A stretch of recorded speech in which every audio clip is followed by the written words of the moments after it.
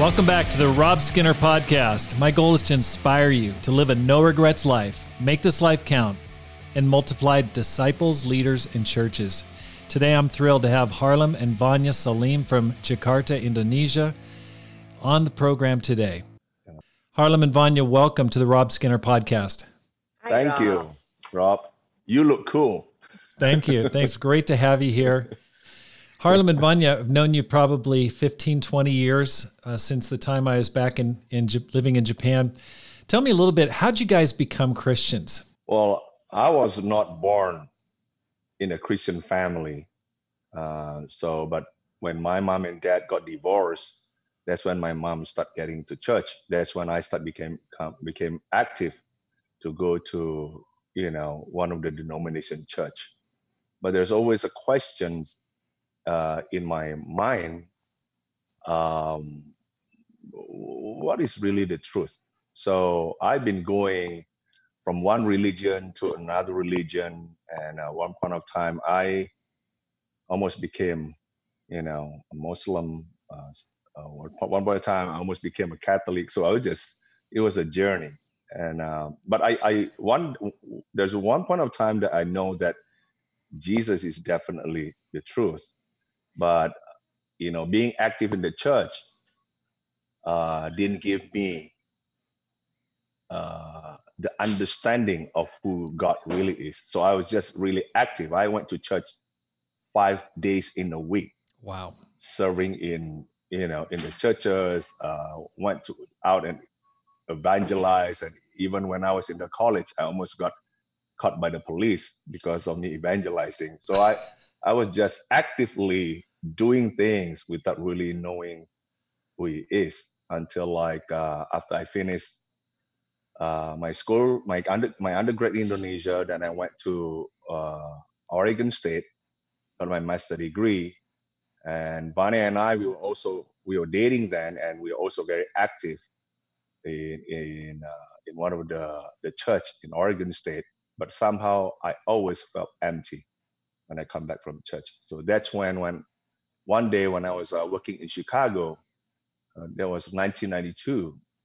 I remember came back from church on Sunday, and all of a sudden I just kneeled down and prayed to God, and I wept, which I've never done that in my life. I wept, and I said, God, I've been to so many church services in quite a few denominations, but seems like people keep saying, don't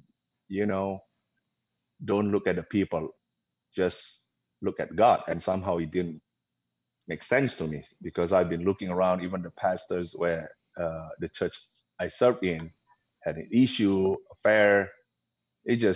Every time it's like, just look at God, trust God, don't look at the people. I just couldn't,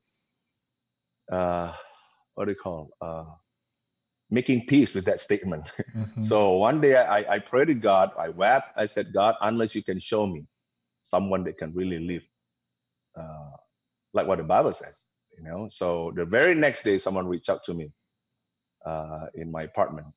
And that's how I start studying the Bible. And a week later, I got baptized. And God is awesome. That's how I became a Christian. That's awesome. That's fantastic. Now, were you there also, Vania? I was not very religious. And when I was leaving for America, my dad has given me the permission to actually be a Christian, because I told him, I reasoned with him. I said, it'll be hard for me to find a Buddhist temple in America. So can I be a Christian? So he was like, okay, do whatever you want and do whatever you need to. But, I think that was my first step into the water, but I didn't quite understand it. While in Oregon, I was just hopping churches. So when Harlem came, we were just part of this Pentecostal church. And then Harlem had to leave for Chicago for work. And when he came across our church, in the Asian ministry. He was sharing with me, and I was very supportive. So when Harlem invited me to study the Bible, I was wide open. And that was a good time for me to understand the Bible logically, and understand to have my own quiet time. And before then, I was just going to church. I was just being active in all the different international activity, Bible study, but I never had my own quiet time. And when Harlem invited me to study the Bible, I had my spring break. So I took the whole week to study the Bible and got baptized that week. Wow. Now, did Harlem study the Bible with you? No. Somebody else. Okay, good. I arranged a group of sisters to study the Bible with her. It would take a group. It would take a few people, that's for sure. Well, what? No. I was very easy. You can ask them. Now tell the me. leader was saying Harlem was too arrogant. Oh my gosh. Okay. All right. Well, so you're in Chicago. I know you're working for an accounting company, very ambitious, super successful in your company. What brought you back to Asia? Why did you go back? It was God. I mean, today we can say that, but during that time, I was quite disappointed because I like being in Chicago, got a great job, and Vania and I already planned to live in America. That's a dream for a lot of Asian, and I love Chicago, but Vania couldn't get a visa. When she graduated, uh, she went back to arrange for our wedding. That was end of 1993. And we were thinking we were able to get Vania back to America, but somehow, even though we already advised by our friend to not telling the truth, but because we were already disciple, we said now we have to tell the truth. And the reason was because somehow the government changed the regulation that a few months earlier, that whoever married to green card holder, I was a green card holder then, so whoever married to green card holder, they couldn't get the visa go back to but has to go through INS, Immigration Naturalization Service. And that time there was a questionnaire in the form, and we just didn't want to lie. And because of that, Vania couldn't get a visa to go back. So we had our honeymoon in Europe, and I had to go back to Chicago, and Vania has to go back to Jakarta. So we were separated for 3 months. But the company was so good, it allowed me to go and call Vania every day. And during that time, there's no Skype or Zoom, so it's very expensive, but the company paid for it. Until even the company proposed for Vania to work for a company, but somehow it was not accepted as well. So we didn't know at that time that was God's plan. So the very reason I went back 1994 was to get Vania back to America. But along the way, we met with John Karen Lewis and a few disciples, and somehow they said, "What is, do you feel like God is calling you back to Indonesia? Maybe you can do something great here because you're Indonesian." And I was always avoiding that. In fact, I said, I don't like being Indonesia. I want to go back to America, the land of milk and honey. So we, but we just didn't pull through until one day we watched the movie together, Schindler's List. I don't know. Our heart is probably too hard, when we watched the movie. Somehow that night, Vania and I couldn't sleep because at the end of the movie, there's a scene, when Schindler basically asks himself, why do I need to keep this car? Why do I need to keep these pins? I could have used it to save other people. That scene, we couldn't sleep. Okay. And we start talking about it. We're like, we're only going to live once. I think we can't live our lives for our own stuff and being selfish. That's awesome. Especially we are disciples. So that's what really changed us. And I remember after that, we came back to John and Carolyn. We said, okay, we are open for that. So that's how we got into ministry. And thank God you guys decided to do that. The churches in Indonesia have been an inspiration around the world. People are talking about the ministry there, about the growth. They've talked about you, your leadership style. I talk about it all the time here in the United States. And please tell me about the size and the growth and what's happened since that time in 1993, 94, since you've gone back to Indonesia. What's happened? Well, we joined the ministry, and we are very grateful and forever grateful to the Louis for really discipling us, or basically put the right foundation on us, because I was quite arrogant, and Vania and I, both of us, are very opinionated. No, just you. Vania said it's only me.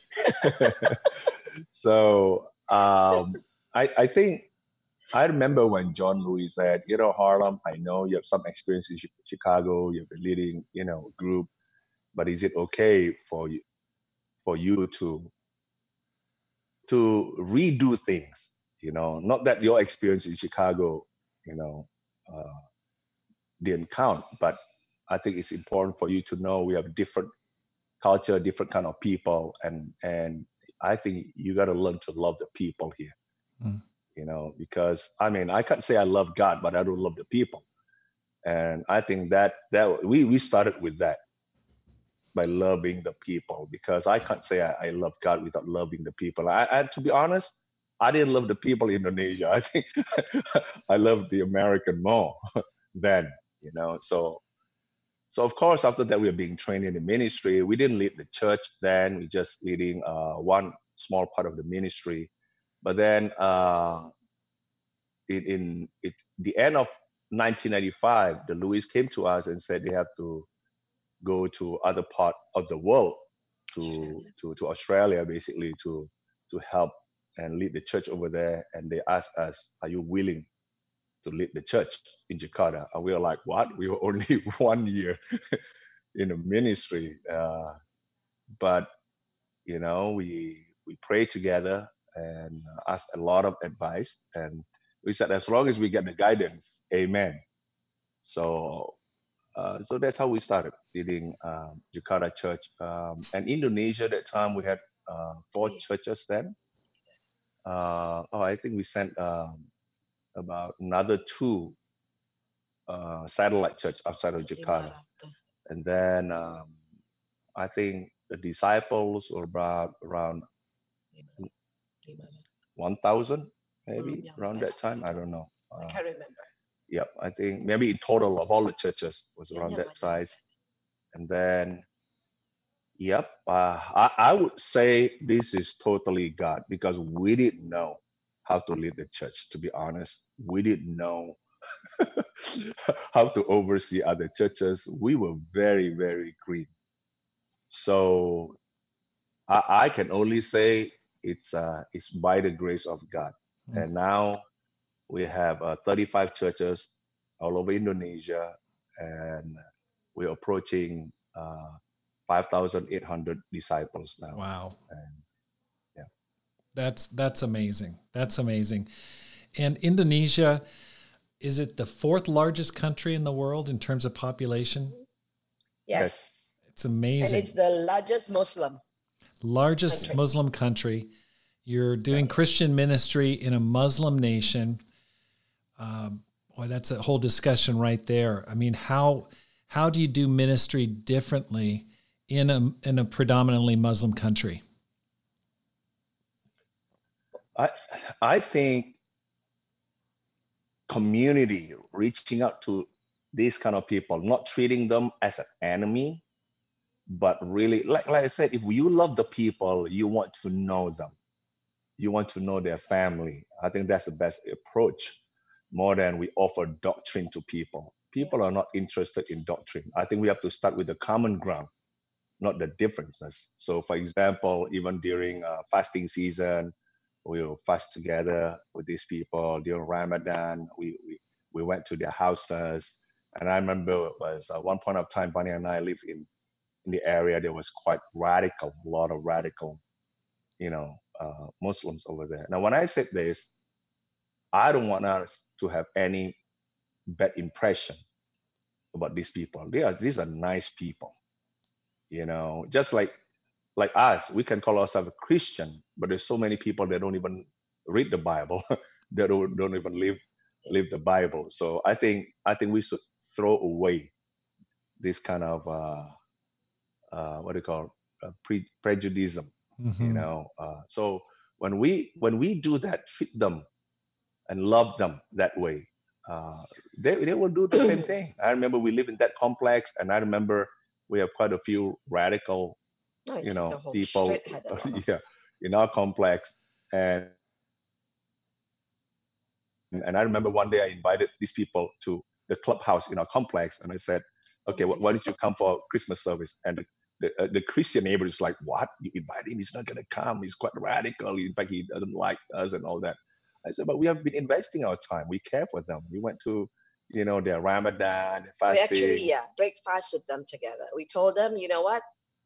This week we are going to fast with you.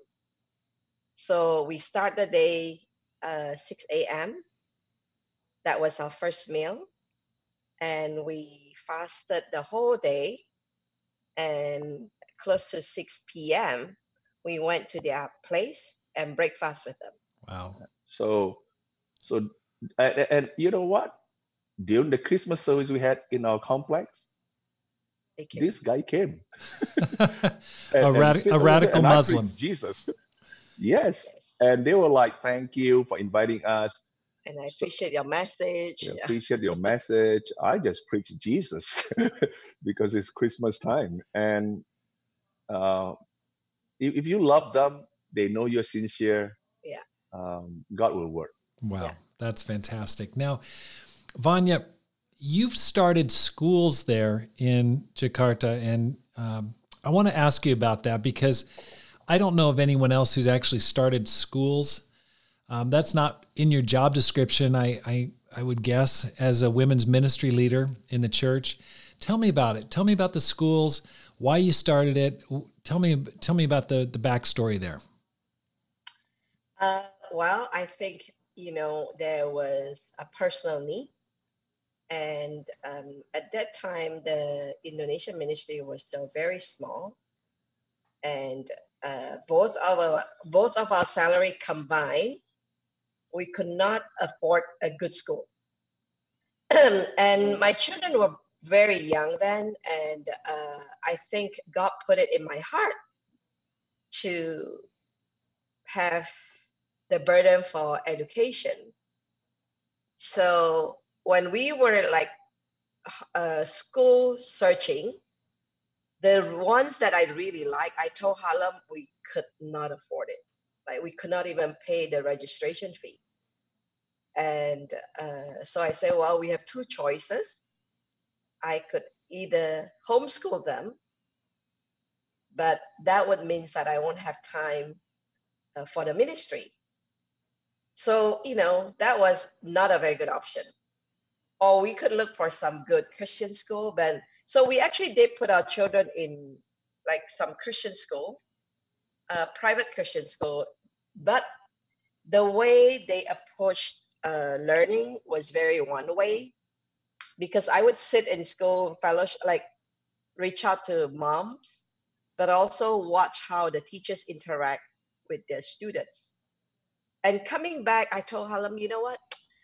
I'm not very happy with the way they interact with the kids. Instead of inspiring or motivating with a lot of positive reinforcement, they were using some threatening lines. If you're late, I'll punish you this way and that way. So I told Harlem, I don't know. I mean, maybe we should consider.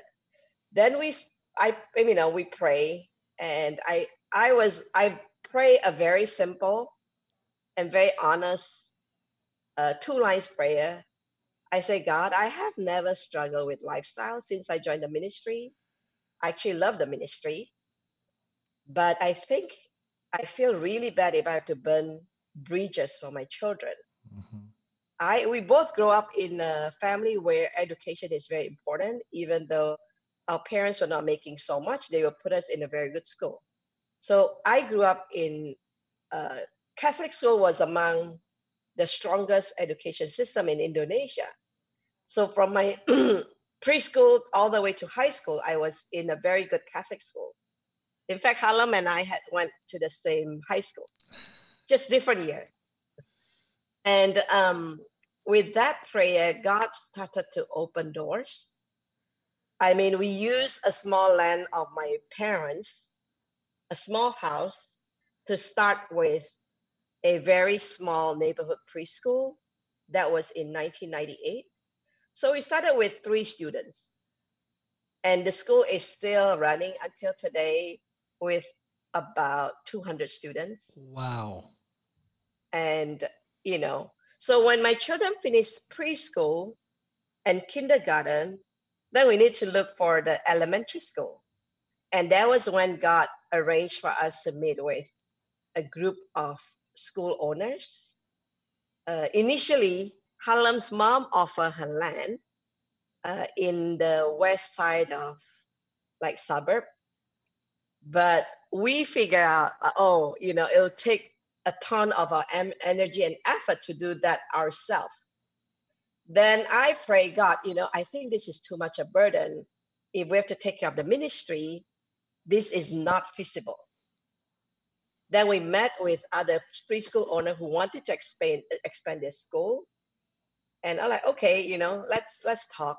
Interestingly, that was during the time when our kingdom had to deal with some crisis where some of the third ministry, like mission countries, we had to juggle with maintaining the church operation. And I think the women's ministry role was not very clear. And that was the time when I asked Harlem, would it be okay if, I will still be overseeing our ministry responsibility? Would it be okay if I switch my role and add on managing a school? Wow. And of course, we got some advice. And luckily, the Louis and our leadership D group was supportive. So I took myself off the church payroll, but we were still overseeing the ministry. And I was able to negotiate with all the other shareholders that they will give me freedom to run the schedule, my own schedule. So I can still attend staff meeting full time. I could still go to retreat, but the school is running.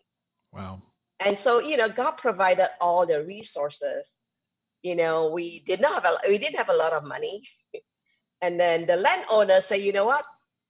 I will match what you have. So you could see this is totally God arranging everything.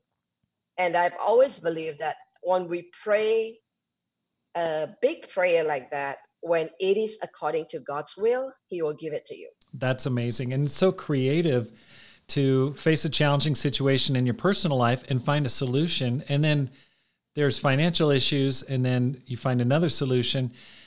Is it still just one school with 200 students? Is there more than one school? Oh, no, the one school with 200 is just a preschool that we privately own. But the bigger school that we have now is an elementary all the way to high school. Wow. So our 2 girls actually graduated from the preschool, then elementary all the way to high school from the school that we started in the school the elementary to high school, I think we started that in 2000. Is it 2004? Hmm. Yeah.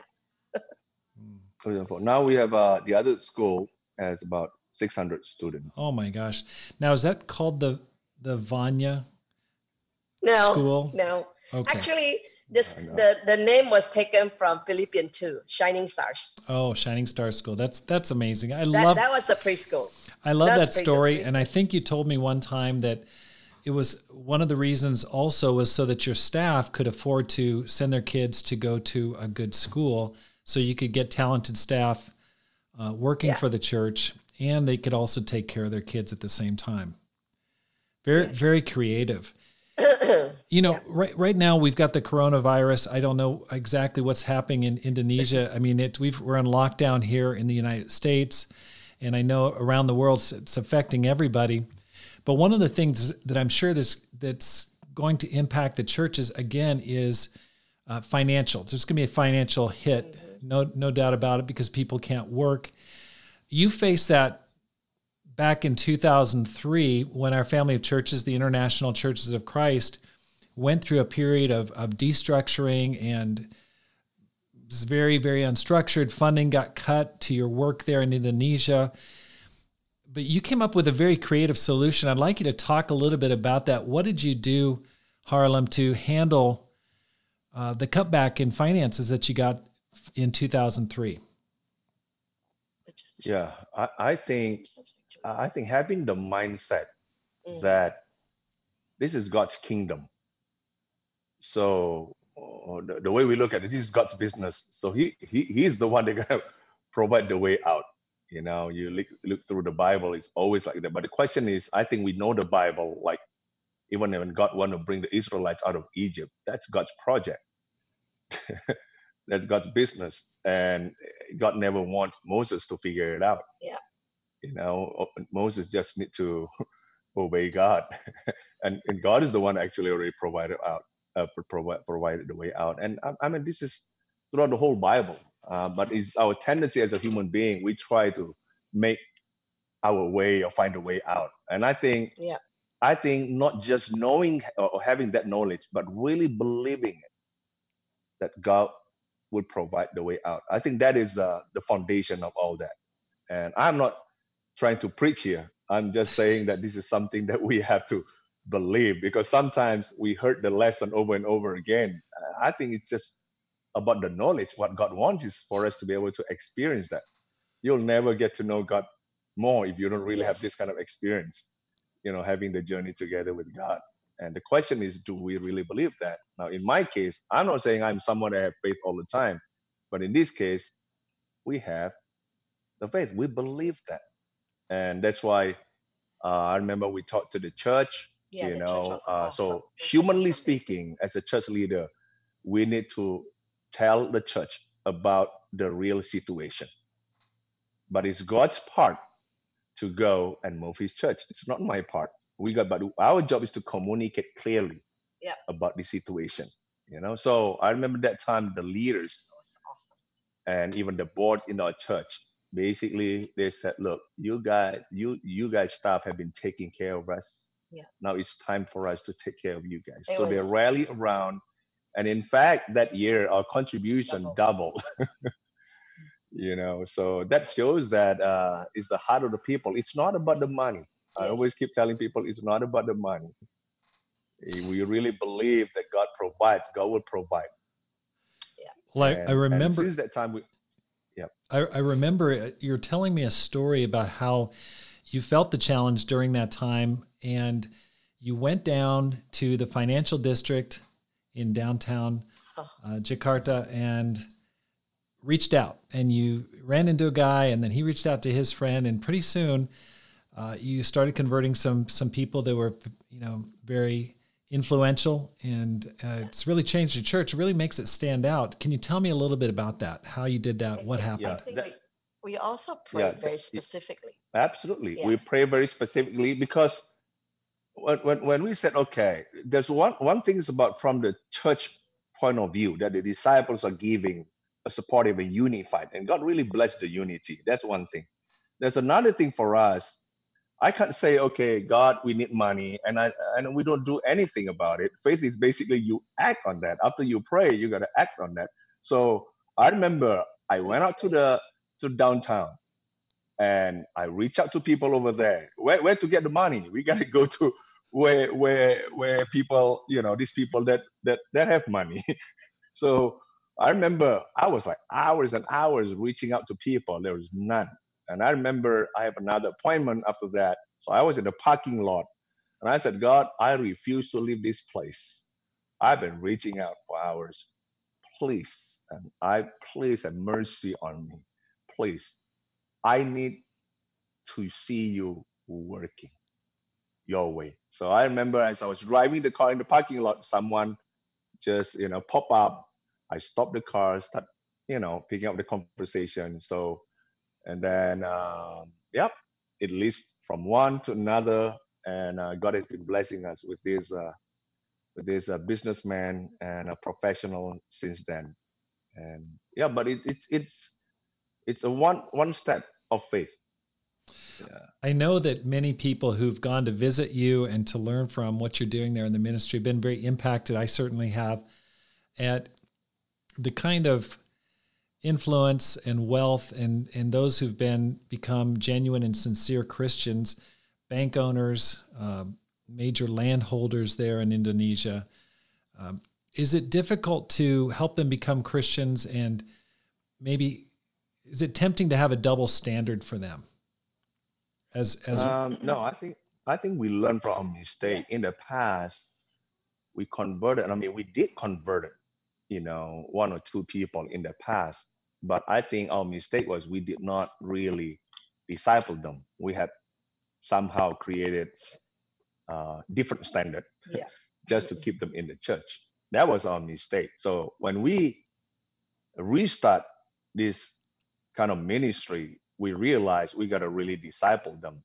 And it was not easy when you start because you don't have the people. Even our staff that time was quite insecure meeting with these people. So I would use the term, you got to invest your time. You got to invest in people, show them that you are genuine. I think we are all human beings. We want the real thing. We want connection. We want community. We want to engage. We want to be valued and respected. I think when we built this ministry that way, God is the one that make it grow. Many times as a ministers, we like to quote the verse, God make it grow. So what does that mean? God is the one make it grow. Of course, but we got to position ourselves so that God will make it grow. That's right. It's not like we don't do anything, but we got to position our church. So that means we got to be willing to change. Oh, there are a lot of things that we got to change in our church. Our culture that tends to just be satisfied with our own internal satisfaction because we're so used to our own term, so used to our own fellowship. We become blinded. We don't know how the outsiders will view us. So we start being mediocre instead of and start being sentimental and try to be inclusive towards certain people. Rather than going for the excellence that God actually expects from us. So we gotta eliminate things that are not that doesn't position us to make God grow the church. So a lot of things, a lot of changes, including ourselves, including the way we lead our ministry. I remember one question that I asked to myself: do I really know how to build community? No, I don't even know. Can you imagine? I know how to lead the church. I know how to preach, how to lead this Bible talk, but I don't even know how to really build community. And I asked my staff. None of us know. And then we realized we have not been engaging people in our life. I think we just go evangelize. And then study the Bible with people and just try to convert them. we ourselves don't even know Right. how to Well, really build engagement and build community. I So think that's that's very encouraging for people listening because, quite honestly, I think many people look at you, both of you, and go, "Man, they're so talented. They're so smart. They are, they've got an amazing church, and I don't think I could ever do that." And I think it encourages them to hear you say that you had to learn that. And I think that's one thing that impresses me about you is you faced challenges. You didn't know what to do. You didn't know how to solve the problem, but you found a solution, whether it's starting a school or trying to develop your own funds for income or developing community, and you found a way to solve the problem. Now, many churches around the world are facing a new challenge, new instability with the coronavirus. Tell me how you're adapting to this. What are you doing differently? How's it impacted your ministry, and what are you learning during this time? I think it is important in building the church. We have to follow the pattern of what God has gave us. Let me give you one example. I think the gifting of the church is very important. In the past, we put people that don't even have the gift of leadership to lead. It's not their fault. They get burned out because we don't put people in the right gifting. And I think we don't. I think we preach about it, but we don't really exercise it, and the disciples don't experience that their gift are being used. So that was totally different. We built a church based on that. I'm not saying that we are there yet, but I would say most of the churches we have now, the disciples are using their gift. So when it comes to this coronavirus, for example, it's not going to be me and Vania or other church leaders that will be doing it. We have a task force that we form. Yes. In the Bible, the apostles will focus uh, on preaching the word and the prayer. Well, other people using their gift, like deacons can use their gifts. So we have a task force. For example, we have task force of really advising people on their health. We have a few doctors in the church, so they can advise. So that's not my job. I can give a wrong advice if people come and get advice from me. So that also free up the staff to not be burdened and give a wrong advice. We also have what we call a task force that really take care of the basic needs of the people, food and shelter. We make it very clear to the church that we are not going to take care of their mortgage. We are not going to take care of their debts. But for basic food and shelter, we'll take care of them. And we have that task force. We have task force that taking care of distributing the mask. And so because of that, as a church leader, we are not burdened and overwhelmed. What I could see is eventually, if we don't really use the gift of the church, which God already distributed in an amazing way, and we don't use that, eventually the church leaders will get burned out. They themselves Mm-hmm. have a mental health problem eventually. Right. So I think that's very important. I think we already anticipate, like 3 weeks ago, we told all the church leaders Yeah. to re-budget for the year 2020, Safe. cut it to 50%. Let's make that budget, cut it by 50%, because none of us know how long this is gonna last. The way we deal with it, we can't deal with it like this is a disaster relief. Disaster relief, hurricane or earthquake happen only for a few days. That's it. And then Yeah. we can come and relieve them. But this is ongoing. Can you imagine if you Six have a months. hurricane for 6 months or for 1 year? The way we deal with it, we can't come with the mode of operation of disaster relief. This is about survival and sustainability. So the solution has to be sustainable. So what we do is we have a task force that will help people that will lose their job and provide them with job. So the money is up there. It's just not being spent in the mall, not being spent in so many other places, but the money are over there. But what should we do? We should focus on where the attention is. The attention is right now is COVID-19. It's a survival. So now the mask, the face shield, all these sanitizers, the basic food, all these kind of things, that's where the money goes to. Right. So we have been having a task force and train the disciples, equipping them to not focusing on losing the job because we don't know what's going to happen over there, but equipping them to start be able to earning money on the areas where the money goes. The money is plenty. I mean, Right. people use math tremendously nowadays, and we are people that creating. We are selling our face shield right now. We are producing it, The churches. so thousands and thousands of face masks, and then give job to the disciples. That's great. So Now, let me ask you this, our Vania. transfer is Like, what, amazing. Vania? There's a lot of people listening that they're in a small church, they're in a mission team. Maybe there's 30 disciples in their church, and they're like, "Oh man, I'd love to have a task force. I'd love to have, a lot of." But how do I? They're feeling disoriented. They're feeling like I can't meet with my people. That where people are at their homes. What advice would you give those people? Well, I think they should not lose view of God in in time like this. And I feel like when we have faith, our creativity will give us a lot of ideas. That's right. And when you are faithful, you look at opportunities. The problem is still the same, but when you have faith, we can actually see how God will turn a situation into an opportunity. Like now we don't have church meeting, but our attendance is actually better. Wow. Because those disciples who used to make excuse that, I was caught in traffic, I'm stuck, with work and all that. Now they don't have those excuses. That's right.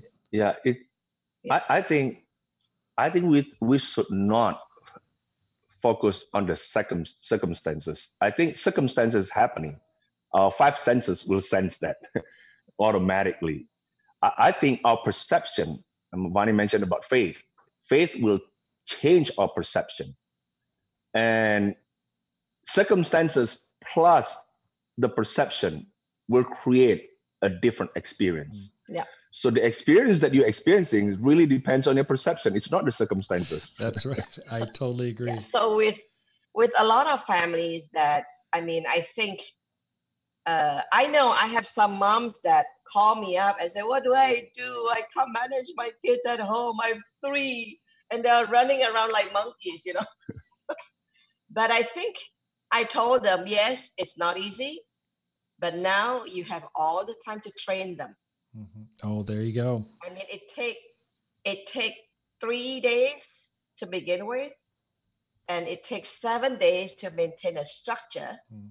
So if you use this time to really train them, I think you will really enjoy your family. Like Harlem and I, we had been, shelter in place for 6 weeks.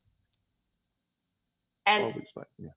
About 6 weeks since time you flies, got, yeah. Harlem had some symptoms, but she was negative. Good. He was tested. So I think, in the span of this time, we still run our ministry online. We still meet people. I still do my Bible study. In fact, I actually looked through some names that used to study and they got very busy. And, we got back in touch and I say, hey, I suppose you're staying home. Would you like to resume your Bible study? Yeah. I think to go back to your questions, like for the small church that don't have the resources, I think they have to be eager enough to know their resources and be able to go and get help from the church that have resources. Mm-hmm. Yes. And the church that have better resources, I think they have to be able to not just look into themselves, but be able to go and provide and equip this church to provide help. For example, we have small churches and we know lack resources. Yes.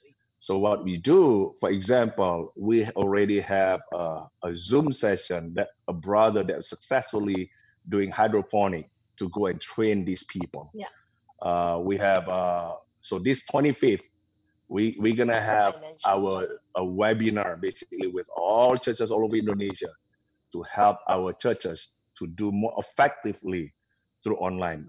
Every week we keep providing them with the resources, upgrading them with whatever we learn, because every week we learn new things, Yeah. how Right. to make how to do church better, and we share that.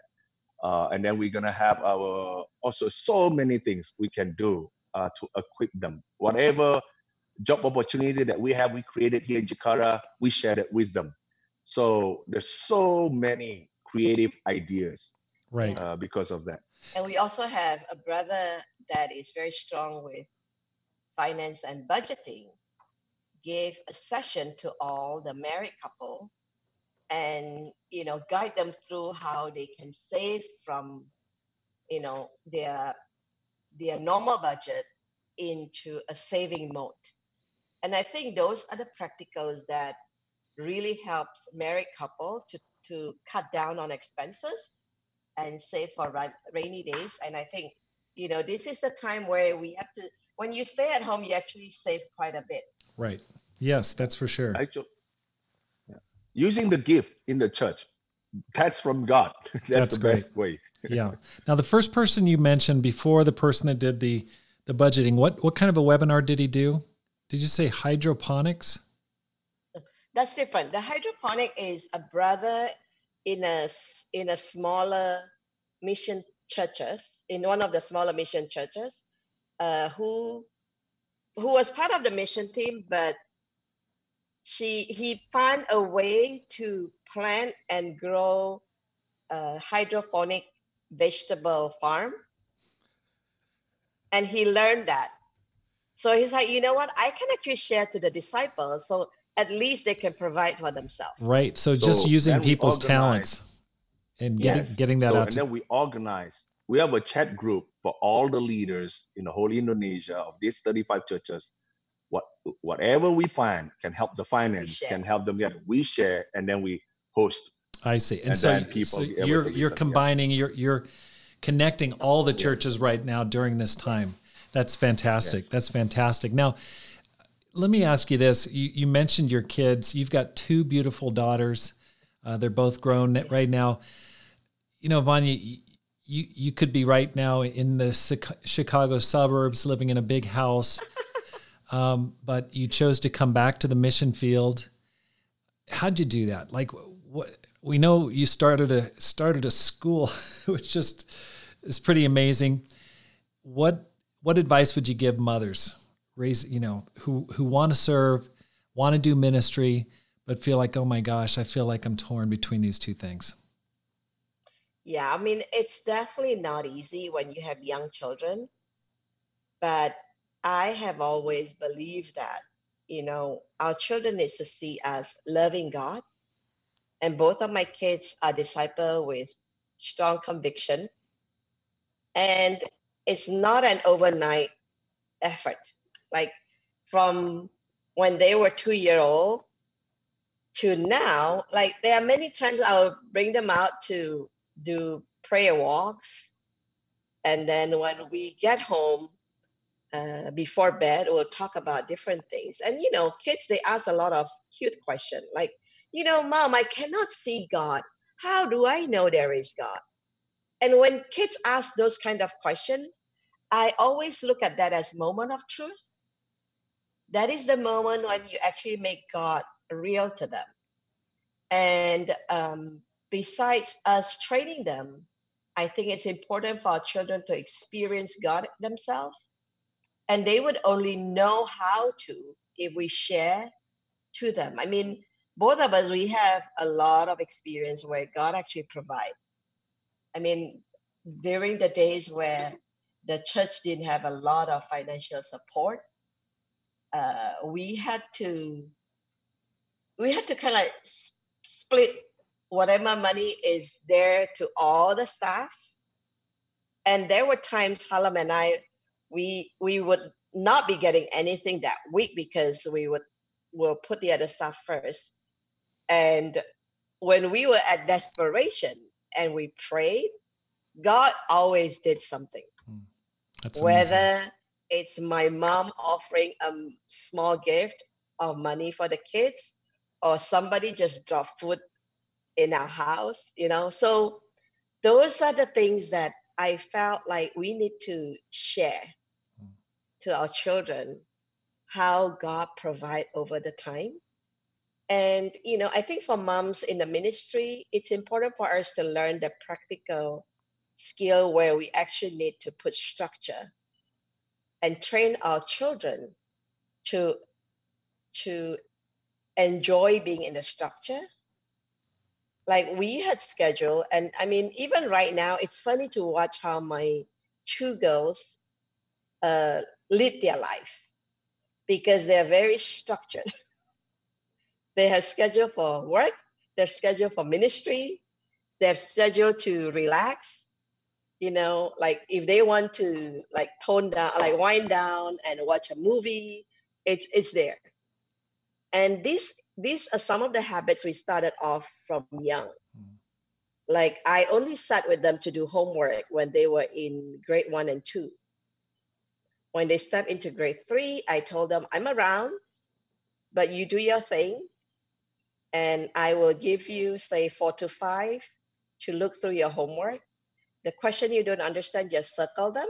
I'll get back to you. And once they hit grade middle school, Harlem and I, we are usually out and about because Jakarta has a lot of traffic.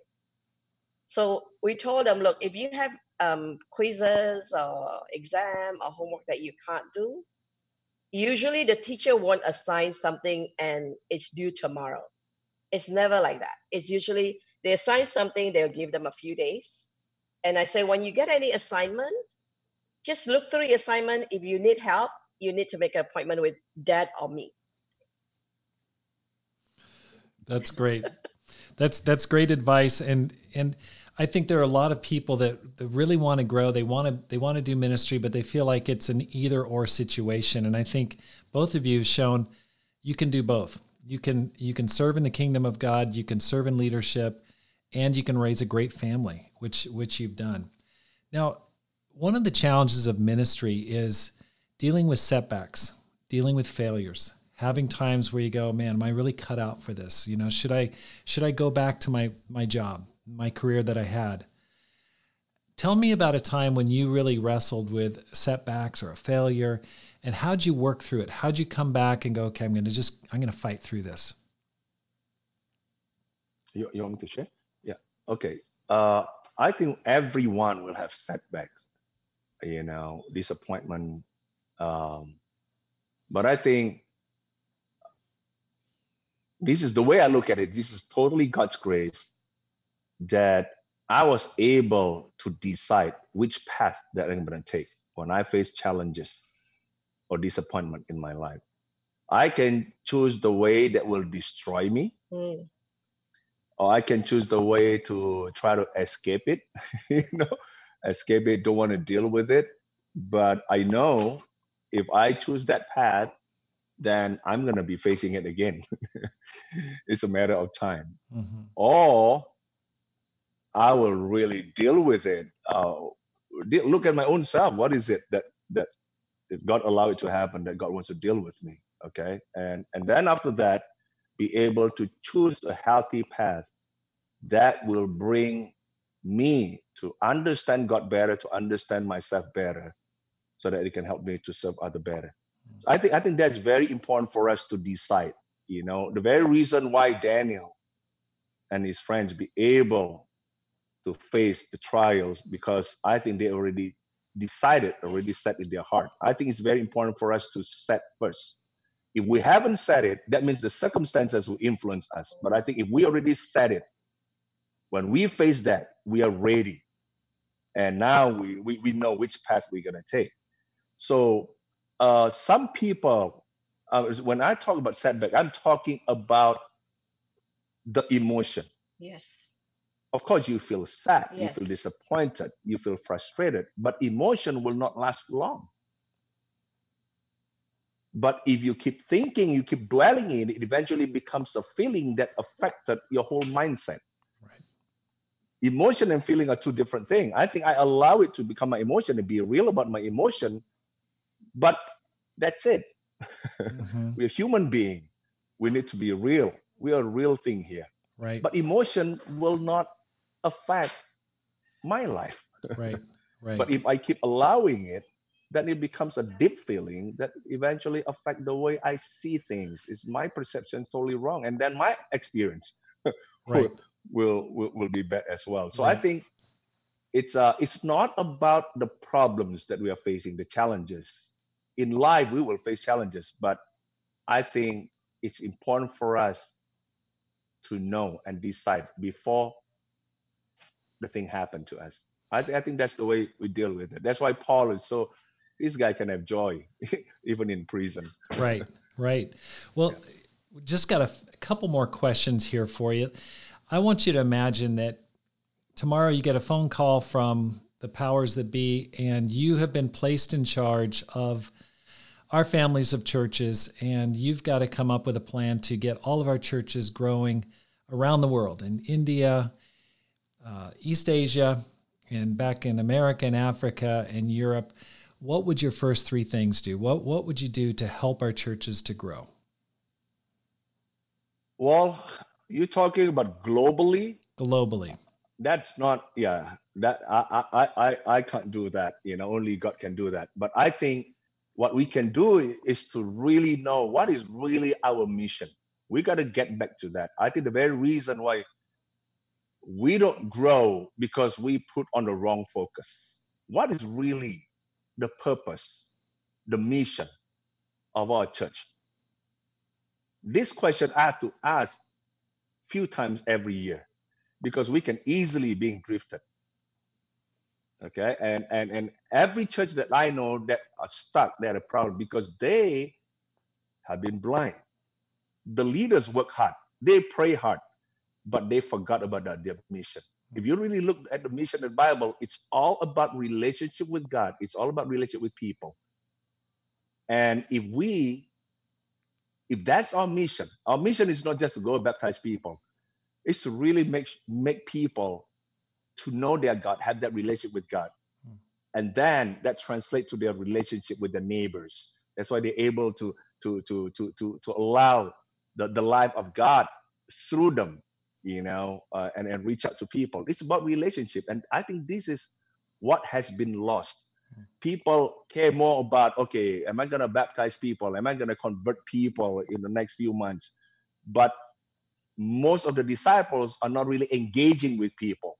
They are not really having a real relationship with people. So to go back to your question, I think we get back to the mission that Jesus gave to us.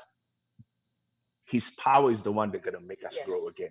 But our job as a leader is to remind people what is really our mission. What is really okay? The mission first. How about you, Vania? What are your thoughts? What would you do? We have been in the ministry for more than 1995, 25 years. Yeah. I mean, I think for women, relationship is very important. Like, I want to be with my friends.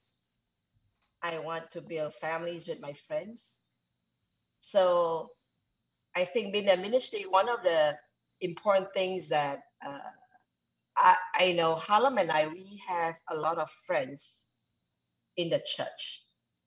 We are close to the staff, but we also have our personal ministry where we share a similar stage in life. And these are people who knew us. We had, because we had studied the Bible with them, or we had counseled them, and we have also confided in them. So I felt like as church leaders, we need to be human. Like, we are not just leaders. Right.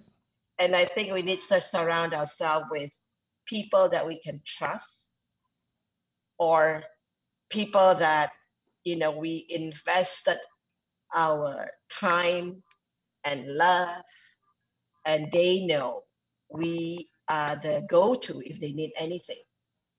And we are very blessed that the ministry that we are part of, besides being responsible for the region and Indonesia, I felt like Harlem and we felt very loved, because these people in our personal ministry, they are really our close friends. You know, they're not just people that we lead. And I think these are the people that we could cry with and they would cry with us. I think for women, that is one of the most important things. Like we would laugh together. We will like do silly things together.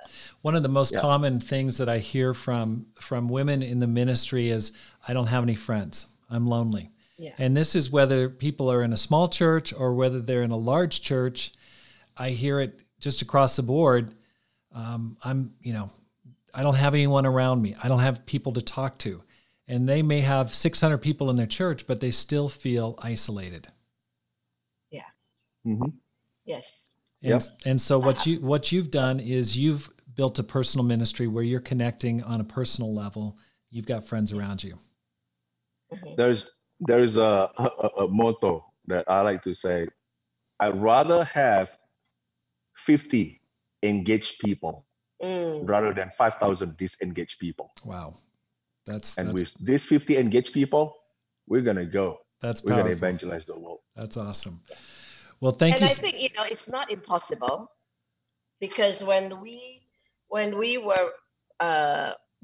to Singapore, John and Karen put us in a ministry that we didn't really know those people. But I think you put the time in where we have them over to our house for dinner, or we'll go out as a family with their kids in the water park, just to get to know the family. So when women feel like they are isolated or they don't have friends, I would advise invest in 2 person to begin with. Invest in 2 people. Make time. Like stay in touch, know what's going on with their life. I mean, I'm trying now with my old high school friends, just, follow, like asking them about how life had been to them. And it has been really awesome that I'm getting to know a lot of my high school friends now through WhatsApp. We don't even meet them, but through WhatsApp, they tell me their story. And I think in the ministry, it's even easier because we have the same God and Father, and we have our spiritual journey. That's powerful. Now, last question for you guys. We've got people listening to this podcast all over the world, and people are inspired. They're obviously they're motivated. They're like, wow, that's powerful. I really want to imitate. What advice would you give a person who's listening and they're thinking, I really want my life to count. I really want to have that kind of impact that I see. What would you tell them to do? What could be a first step for them to live a life of no regrets? I think one of the biggest mistakes, I look at my life as a Christian. I think the time when I'm not doing well is when I don't see God for who he is. And I don't see myself or the church as God sees it. That if I could redo my life, that is one thing that I'll fix first. Because even the book of Genesis, God says he made us according to his image. And then when he said, when he already made us new as a new creation, the old Harlem is gone. Now this is a new Harlem. He said, everything that I need for life and for godliness, God has given that. And every spiritual blessing, God has given that. I think we know that. I used to know that, but the question is, do I really believe that? And I think if we know that, that means I am righteous. I am holy. And Jesus' work is perfect. It's not just 30% for this guy and then 70% for that guy. No, it's 100% for every disciple. When I know that, that is very different. That gives me a different confidence that I don't have to work my way up so that I can be holy or righteous, because Jesus had made me holy and righteous. He is the one that put things right. Not I'm the one trying to make things right. When God says he created his church, he was the one that make it awesome. The church is sane. Yeah. They are holy people. That's the way God look at it. But we were the one in our humanistic way, look at people as like, oh, they are weak. These guys. No, they have Holy Spirit. Wow. But the question is, I don't want us to understand it just as a knowledge or concept, but do we believe it? If we believe it, we will live it that way. And that will change the way we see our own self. That's the way we approach people differently, the way we come to God very differently. Wow. I see God's goodness, God's kindness, God's faithfulness, and I'm in awe. That makes me want to draw close to Him.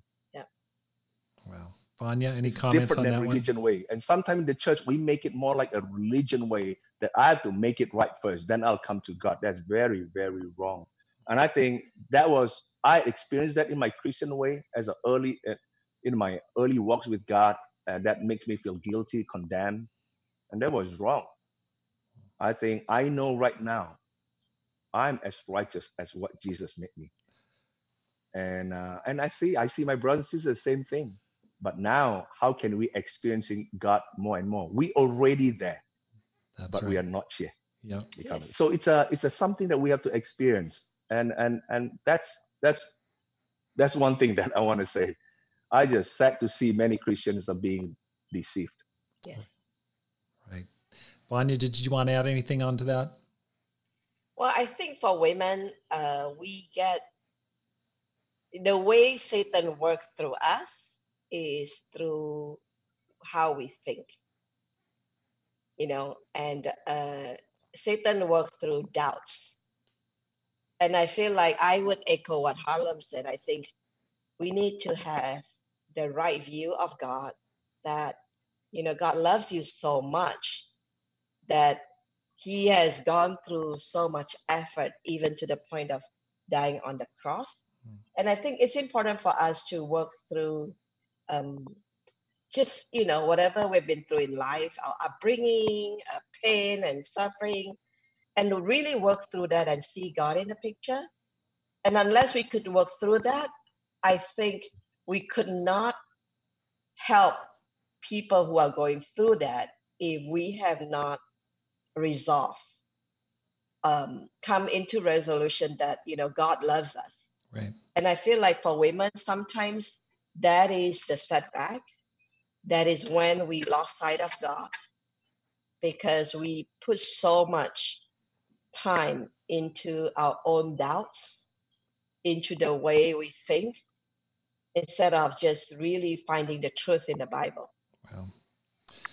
Harlem and Vania, thank you so much for joining me today on the Rob Skinner podcast. It's been fantastic to have you with us. And I want to say thank you for joining us. My goal is to inspire you to make this life count, to live a no regrets life, and to multiply disciples, leaders, and churches. If you enjoyed today's program, I'd like to ask you to subscribe, rate, and review this podcast. Have a great day, and make this life count.